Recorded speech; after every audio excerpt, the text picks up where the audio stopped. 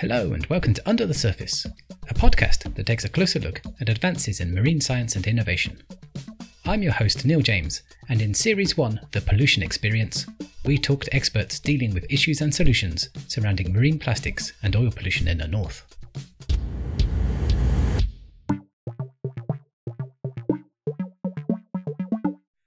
Hello and welcome to the podcast. In this episode I'll be talking to Dr. Alex Bond, Principal Curator of Birds at the Natural History Museum. I'll be talking to Alex about their work on ingestion of plastics by birds. Hi Alex, and welcome to the podcast. Hi Neil, it's wonderful to be here. Thanks for having me. Oh, it's absolutely my pleasure. Absolutely my pleasure. So you're based at the Natural History Museum. Would you be able to tell us about the Natural History Museum and what your role is there? Sure. So the Natural History Museum is, it is the Natural History Museum.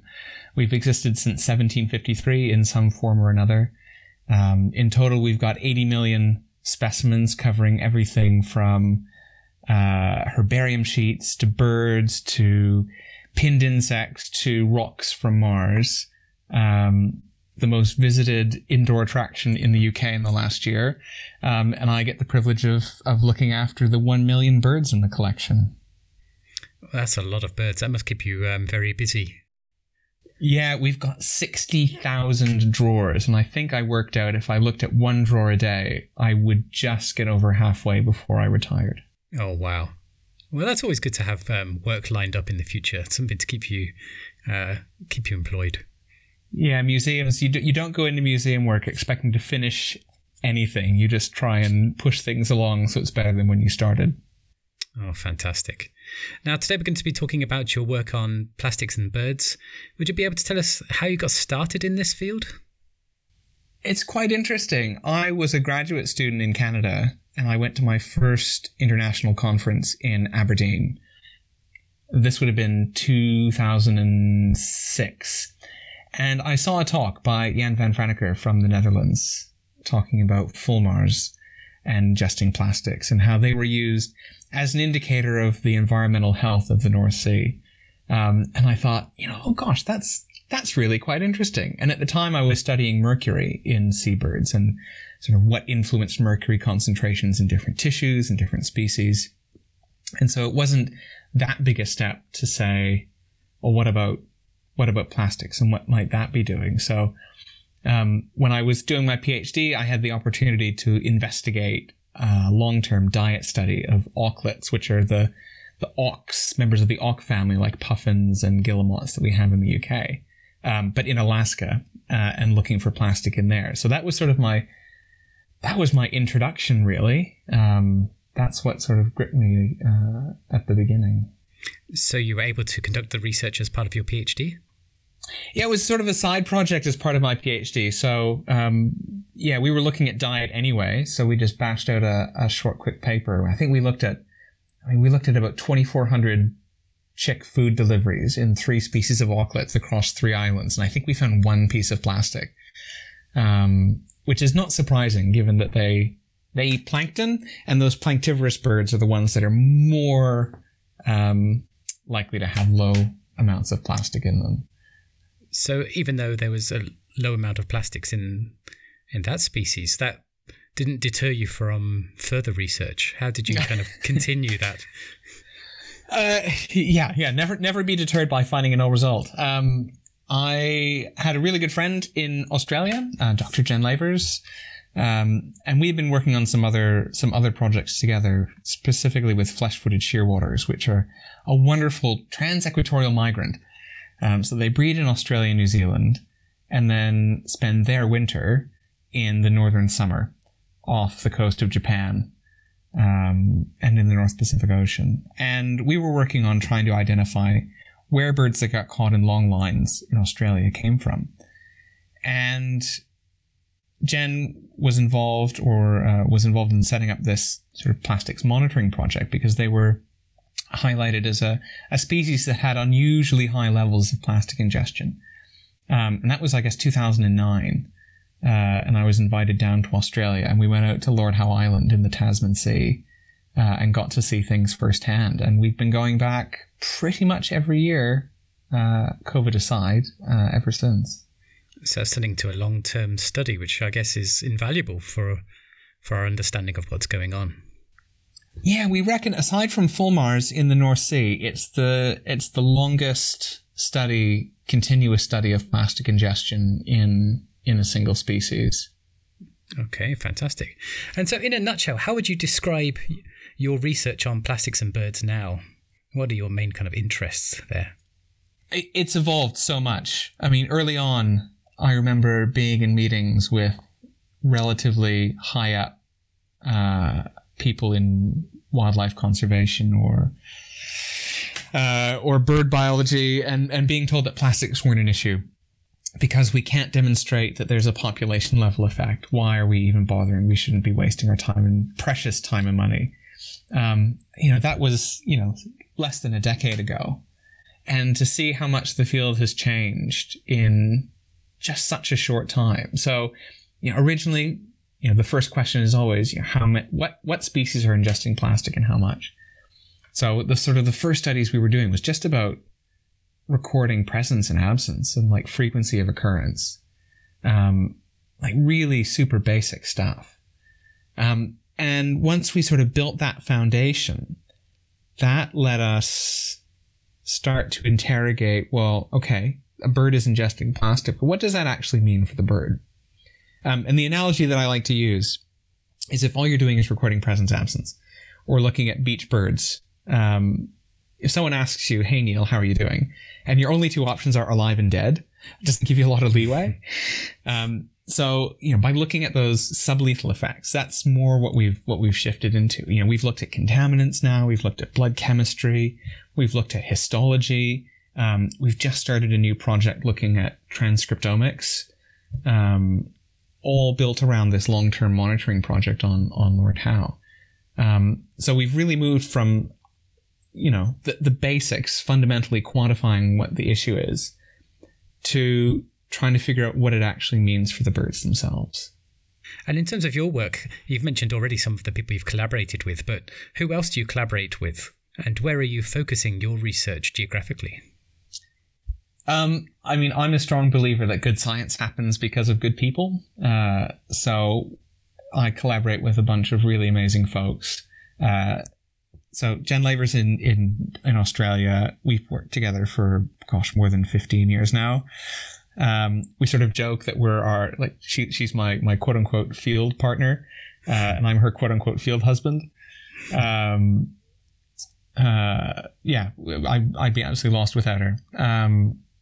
Other folks like Jen Provencher in Canada, we started working on some stuff really early on, and published a paper in 2015 that surveyed all Canadian seabirds to look at what we knew about plastic ingestion across the whole country. And, now she's in a position at Environment and Climate Change Canada where she's sort of leading on national policy stuff.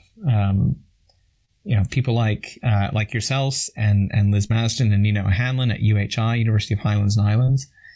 We've done so much work on nest debris, something that had been largely ignored or just written off as sort of anecdotal. But to be able to pull that all together in ways that we can start to quantify it, and not just at the population level, but at the individual nest scale, and use that to harness opportunistic visits to seabird breeding sites and citizen science, I think is so cool. Look, there's going to be countless others that I'm sure I'm forgetting about, but those are sort of the three main threads that have, in terms of my collaborations over the last, more than 15 years now. And quite a kind of range of species included and geographical range as well there.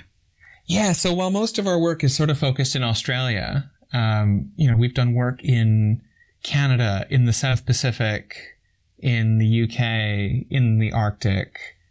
We've just got a project that I'm starting now with Max Lebaron at Memorial University of Newfoundland and Liz Piogi at Nunatsiavut Government in Labrador. Going to be looking at plastics and metals in country foods, indigenously harvested food sources in Nunatsiavut. the tools that we can take from one area and apply to another, the opportunities are basically limitless. And I guess because the issue of plastic pollution is global, then that gives kind of scope for doing research anywhere and on a whole range of seabirds. Seabirds are ubiquitous. They're found pretty much everywhere from the high Arctic to Antarctica, and so are plastics. So it's they're sentinels of the health of the marine environment. They can act as indicators of the oceans. So they're a really great system to work in. And charismatic. They grab the public's attention because, who doesn't love to see a soaring albatross or a puffin with fish in his bill? They have that sort of cultural appeal as well. Absolutely. And so in terms of your work on plastic ingestion, what did you see as the main reason for developing and undertaking your research? And what did you see as the primary need that this was aiming to address? I mean, initially it was a lack of information. Early on, the idea that studying plastic ingestion was worthwhile was poo-pooed, as I said. Folks saying, don't waste your time. You can't demonstrate population level impacts. Move on to something else. But there's something about it. When you open up a dead bird and you're confronted with literally handfuls of identifiable pieces of plastic, fragments, bottle caps, tile spacers, clips from squid jigging lights, you can't help but think that there's something going on. And plastics in birds doesn't do anything good. It can only do bad. The birds aren't deriving any benefit from having a bunch of plastic sitting in their gut. And so it was that sort of feeling that, nobody else was looking at this. I'm a big fan of the underdogs. So that's why I love, seabirds that are particularly malign, like gulls, or skuas, or giant petrels, the ones that tend to get written off as aggressive or, filthy scavengers, that sort of thing. And when we started working on flesh-footed shearwaters in Australia, there was hardly anything known about them in terms of, population sizes, what was impacting them. We knew they were getting caught in fisheries, but, the extent and nature of plastic ingestion was completely unknown, even though it had probably been existing and happening for decades before we came along. So really, we're just avenues to tell the story of the birds, and no one was telling their story. And in what way did you go about assessing the level of plastics in these birds? Is it literally just going and finding the birds and trying to assess how much plastics they've been ingesting? Is it really kind of that level, or are there other methods you've been deploying as well? Initially that's what you do. So on Lord Howe, we can pump the birds' stomachs with seawater, and then they can regurgitate plastics. So we can do this on live birds. You can find dead birds on the beach, or on Lord Howe. Sometimes they're hit by vehicles on the island. So literally, it's a question of literally counting and weighing individual pieces of plastic. And it can be anything from that forms the backbone, the core of the work that we do, and then everything else sort of builds off of that, because you've got that thread going through time. You can then start to branch off and you can look at, well, what are the properties of the plastics? So we've got a postdoc looking at that. What contaminants might the plastics be transporting? We've had grad students looking at that. What are the physiological consequences of this plastic ingestion? But it all comes back to the fact that within these birds, we quantify the number and the mass of the amount of plastic in their stomach, and everything else just sort of builds off that. But that's really at the core. So you said you've been working on Lord Howe Island for quite a few years now. Would you be able to tell us about some of the challenges that you face when doing research there? Yeah, Lord Howe is, we're really spoiled, I should say. You know, Lord Howe is an amazing island. It's an amazing community. It's about 700 kilometers off the east coast of Australia in the Tasman Sea, but it's got a permanent population of about 350. You can fly there from Sydney in about 2 hours. You know, in terms of the challenges, really the biggest challenge I think on Lord Howe, aside from just the cost of getting there, is that the problem is just so pervasive, and it is mentally exhausting. In a year, we might go through and process samples from, you know, I think this year we did about 180 birds in 10 days. And to be constantly faced with that,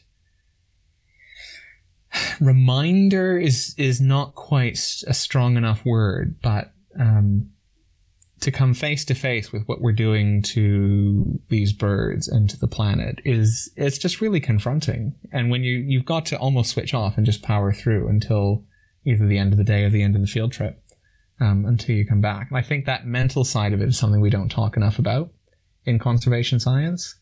And certainly, I mean, I've been to Lord Howe maybe a dozen times now, and that's definitely the hardest part. And for you, does it take an emotional toll, and for the others that you're there with as well? Do you see that? Yeah, it absolutely takes a mental toll. As one of the leaders of our research group, you know, we're also there to support the graduate students and other trainees that come with us.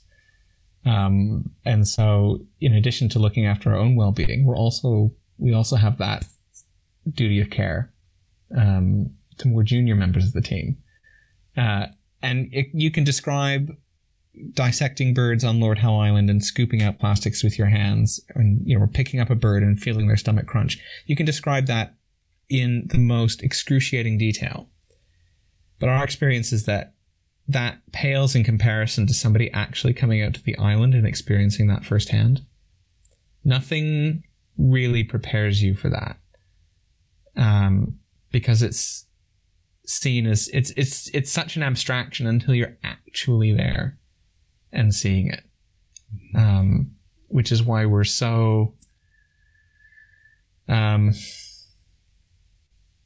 encouraging of bringing, you know, a whole diversity of people out to the island. We've had writers doing, you know, long form journalism. We've had a couple of film crews. We've had photojournalists. We've had photographic artists that have all come out and interpreted their experiences and our responses to the birds in their own ways, and brought that to new and diverse audiences that as scientists we can't do that, because, you know, we're scientists. We can't tap into those different subsets of the population. And they try their best to communicate that visceral response to the audiences that they try and engage in the same way that we try and do that with the science. I think that's really important to acknowledge the kind of emotional toll that it takes.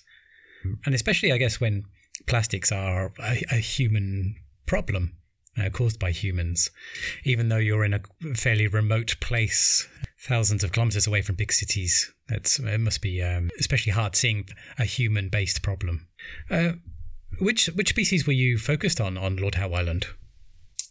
So on Lord Howe, we work primarily with two species. We've got flesh-footed shearwaters and wedge-tailed shearwaters. Flesh-footed shearwaters, Lord Howe Island is their biggest breeding colony. There's about 20,000 pairs that breed there. And we go at the end of the chick rearing season. So the birds return to the island in October. They'll reconnect with their other half, lay their eggs. The chicks will hatch sort of the end of January.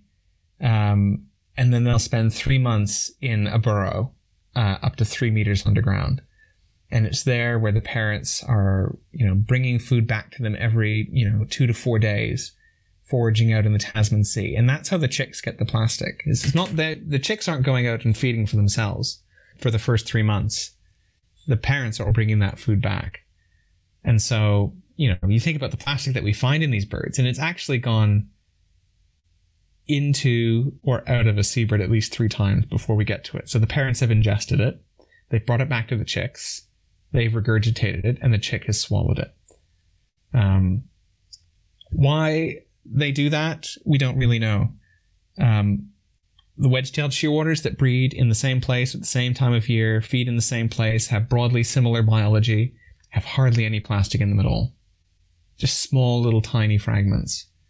And why is that? That was, we thought early on, how naive. This will be perfect. We'll sort this out. 10 years in and we still have more questions than we have answers. Oh, that's really interesting. So is there, across all the different bird species, is there any indication about why some are more prone to ingesting plastics than others? Are there kind of groups that are more prone? Yeah, that's a really interesting question because we try and figure that out. But part of the challenge in answering that is we need reliable data. There's about 350 species of seabirds in the world, and to find contemporary, reliable, good quality data where you can start to model these relationships is really, really hard. People think, we know so much about plastic ingestion in seabirds, but actually we don't. There's so many species where we've never looked, or we did look, but we only looked in a couple of birds, or we did look, but only in a couple of birds, and in the late 1980s. And the challenge with that is, plastic production is increasing exponentially, and that's not an exaggeration. It's literally an exponential curve. And if you compare what was happening in the late 1980s to what's happening now, it's just a completely different ballgame. We're producing 3-4 times the amount of plastic that we were producing in the late 80s. And so the birds are encountering a very different environment. So if you want to try and statistically model, take into account, the relatedness of species, what they eat, how they forage, their body size, where they are geographically, it quickly becomes apparent that we are lacking so much data. We know that certain families of birds, like the tube noses, the albatrosses, petrels, shearwaters, and storm petrels, they tend to have the higher frequency of occurrence of ingestion. That's not to say that others don't. It's just that they're more likely. They're also one of the most widely distributed groups of birds in the world. They're found in every ocean, all over the world. And there's about 120 species of them altogether. So that's not terribly surprising. Why? This was the question that I was chatting with a friend of mine, years ago. He was raising chickens. And he said to me one day over lunch, I've got these little chickens and they're 2 days old. And they can discriminate food from non-food at 2 days. Why can't your 30-year-old shearwaters do that? And we have no idea. So thinking about how much plastics are ingested by flesh-footed shearwaters, what would that be equivalent to, for example, if you compare that to a human ingesting plastics? What would that look like? Yeah, that's a really interesting question. So our record holder, if you can call it a record, on Lord Howe is one bird that had 276 pieces that weighed 64 grams. That's a lot. That's quite a bit. If you translated that into, say on average, an 75 kilo person, they're wandering around with, between 9 and 15 kilos of plastic. Wow, that's a lot. And the thing you've got to remember about the shearwaters is that these are chicks just coming out of their burrow. And the next thing, the parents have left. They've buggered off for the winter. The chicks come out of their burrow and they have to migrate from Australia up to Japan on their own for the first time. And then survive 5 years at sea and then come back to breed. And so we sort of say, right, sure, you're ingesting 9 kilos of plastic, but then you've got to run a marathon and do it backwards without having trained. Like that's the level of challenge that these birds are facing. And do we know anything about the survival rates of the birds with more plastics in, or is that still to be discovered? It's really tricky because the shearwaters, like a lot of seabirds, they have delayed breeding. So that means that the chicks will come out and then they will go and spend literally 5 to 7 years at sea before coming back. In some species like albatrosses, it can be 15 to 20 years. And so we're only now starting to see the first returns of birds that we ringed as chicks, so we can start to follow individual fates. But yeah, honestly, it's just going to take another couple of years of data collection before we can answer that one, I'm afraid. Awesome. But hopefully some interesting results to come there. In terms of the types of plastics that are being ingested, you've mentioned some of the types. Is it just a whole range, or does it tend to be more fragments or bits of rope? Or you mentioned bottle caps. Like what are you seeing more frequently? Most of the plastic that we find are unidentifiable fragments. Little pieces that you have no idea what they could actually be from. You have no idea how long they've been in the ocean. They could be floating around for decades, for weeks, for hours before they were ingested. We see a small amount of polystyrene. We see very small amounts of like film or sheet-like fabrics. And of the fragments, those sort of identifiable things, we found biro lids. We found pieces from toys. We find, caps from things like toothpaste, bottles of toothpaste, tubes of toothpaste, that sort of thing. But the overwhelming majority, I would say probably 98% of the items that we pull out, we have no idea what they were originally or how old, in fact, they even are. And I guess then it's also impossible to know where they've come from as well. I mean, that's exactly it. Once plastic gets into the ocean, it can travel the world. There's the famous case of the friendly floaties, which was a container that went over a ship in the North Pacific Ocean, I think in the 90s. And within about 15 years, these little rubber duckies had found their way to Chile, Mexico, the United States, Japan, Australia, but into Europe. There's one in Britain in 2004, Spain in 2007, the east coast of Canada in the early 2000s. Once plastic gets into the ocean, it literally travels the world. So it's not as easy as pointing the finger at Australia in this case and saying, right, you're putting too much plastic into the ocean, because you have no idea where it's come from. One question I like to ask everybody is, if you were to be given £10 million research funding to continue your work on birds and plastics, what would you do and what would you prioritize? Wow. I think the first thing I would do is invest that in people. One of the trickiest things to do with research, as a lot of folks will know, is find the funding for it, even when you're at relatively well-supported institutions like the Natural History Museum. So the work that we've been doing on Lord Howe Island, we've never had a massive grant. We've, up until about 3 or 4 years ago, I don't think we had a single grant for more than a couple £1,000. That's, everything that we have done has been totally on a shoestring. The thing that costs a lot of money, and rightly so, is people. So whether that's graduate students, postdoctoral researchers, research scientists themselves, £10 million can create a couple of really nice permanent jobs for people. And that certainty means you can start to explore the challenging and the risky, because you don't need to quickly publish, or you're up against a deadline to get your thesis submitted, or you've got to, deliver so many high impact papers from this grant before you can apply for the next one. So I think, getting a couple of really amazing people in the team on permanent contract would be, I think, the best investment you could make. And that will return, I would say, tenfold. In terms of, non-people costs, I think one thing that I would probably prioritize is, honestly, is a lot of the analytical costs in the lab. They're not cheap. So, we're often very limited in how many samples we can analyze to understand things like, the transcriptomics, how's plastic ingestion affecting, gene expression. I think that would be probably where I would where I would go.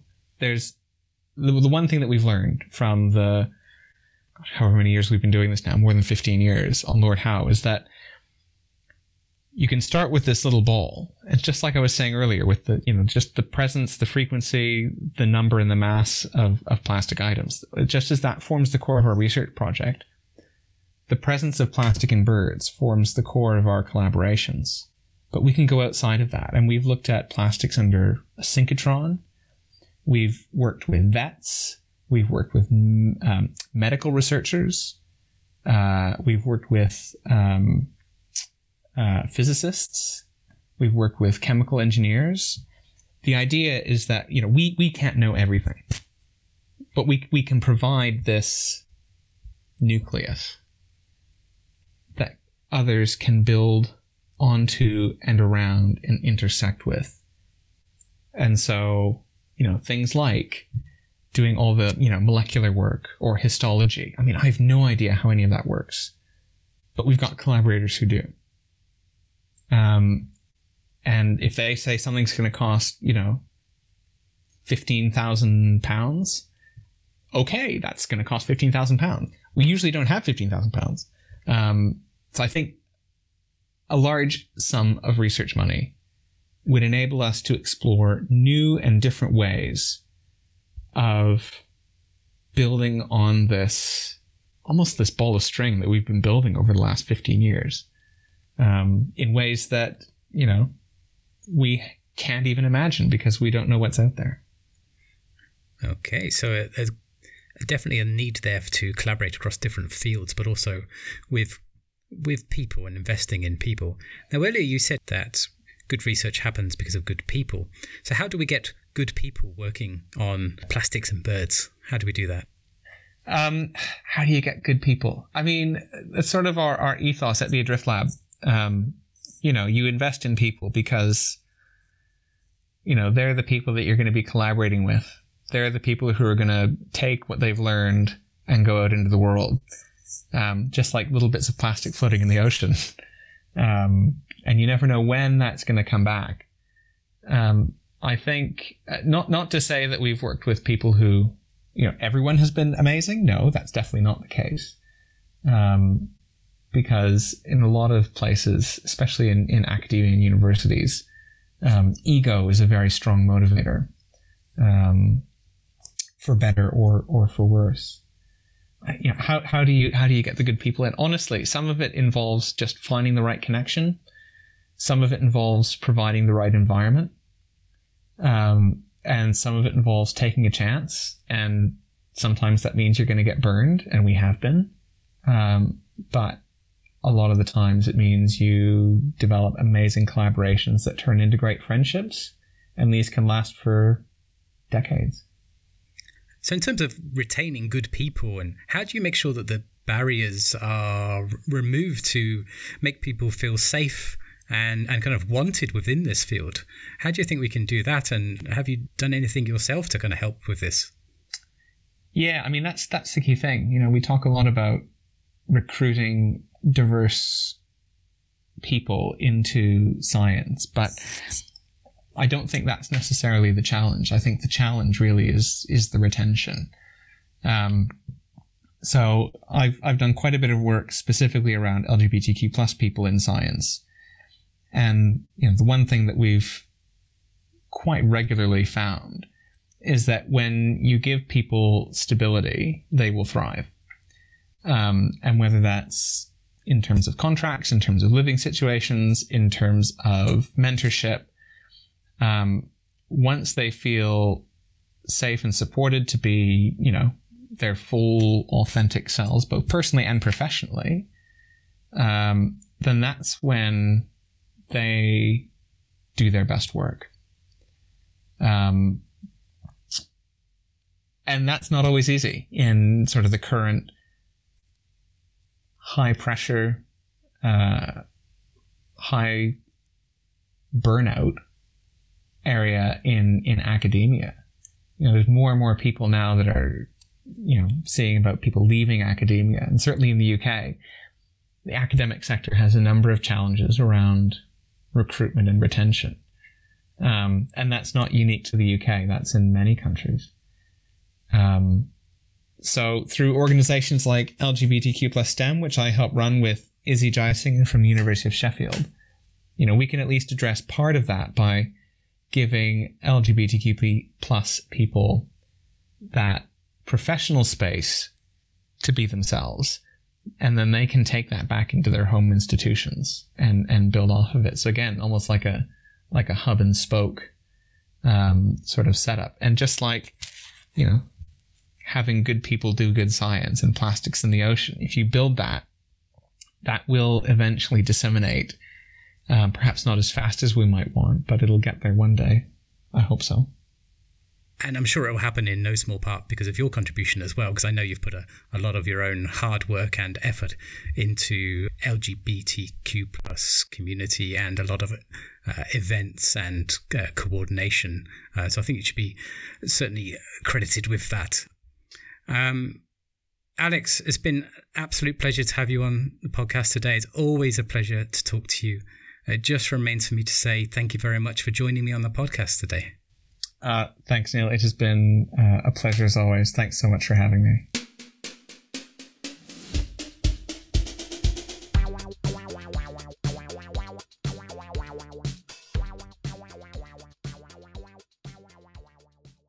Under the Surface is part of the Popcorn Project. Popcorn is funded by the Northern Periphery and Arctic Programme, part of the European Union's Interreg programme.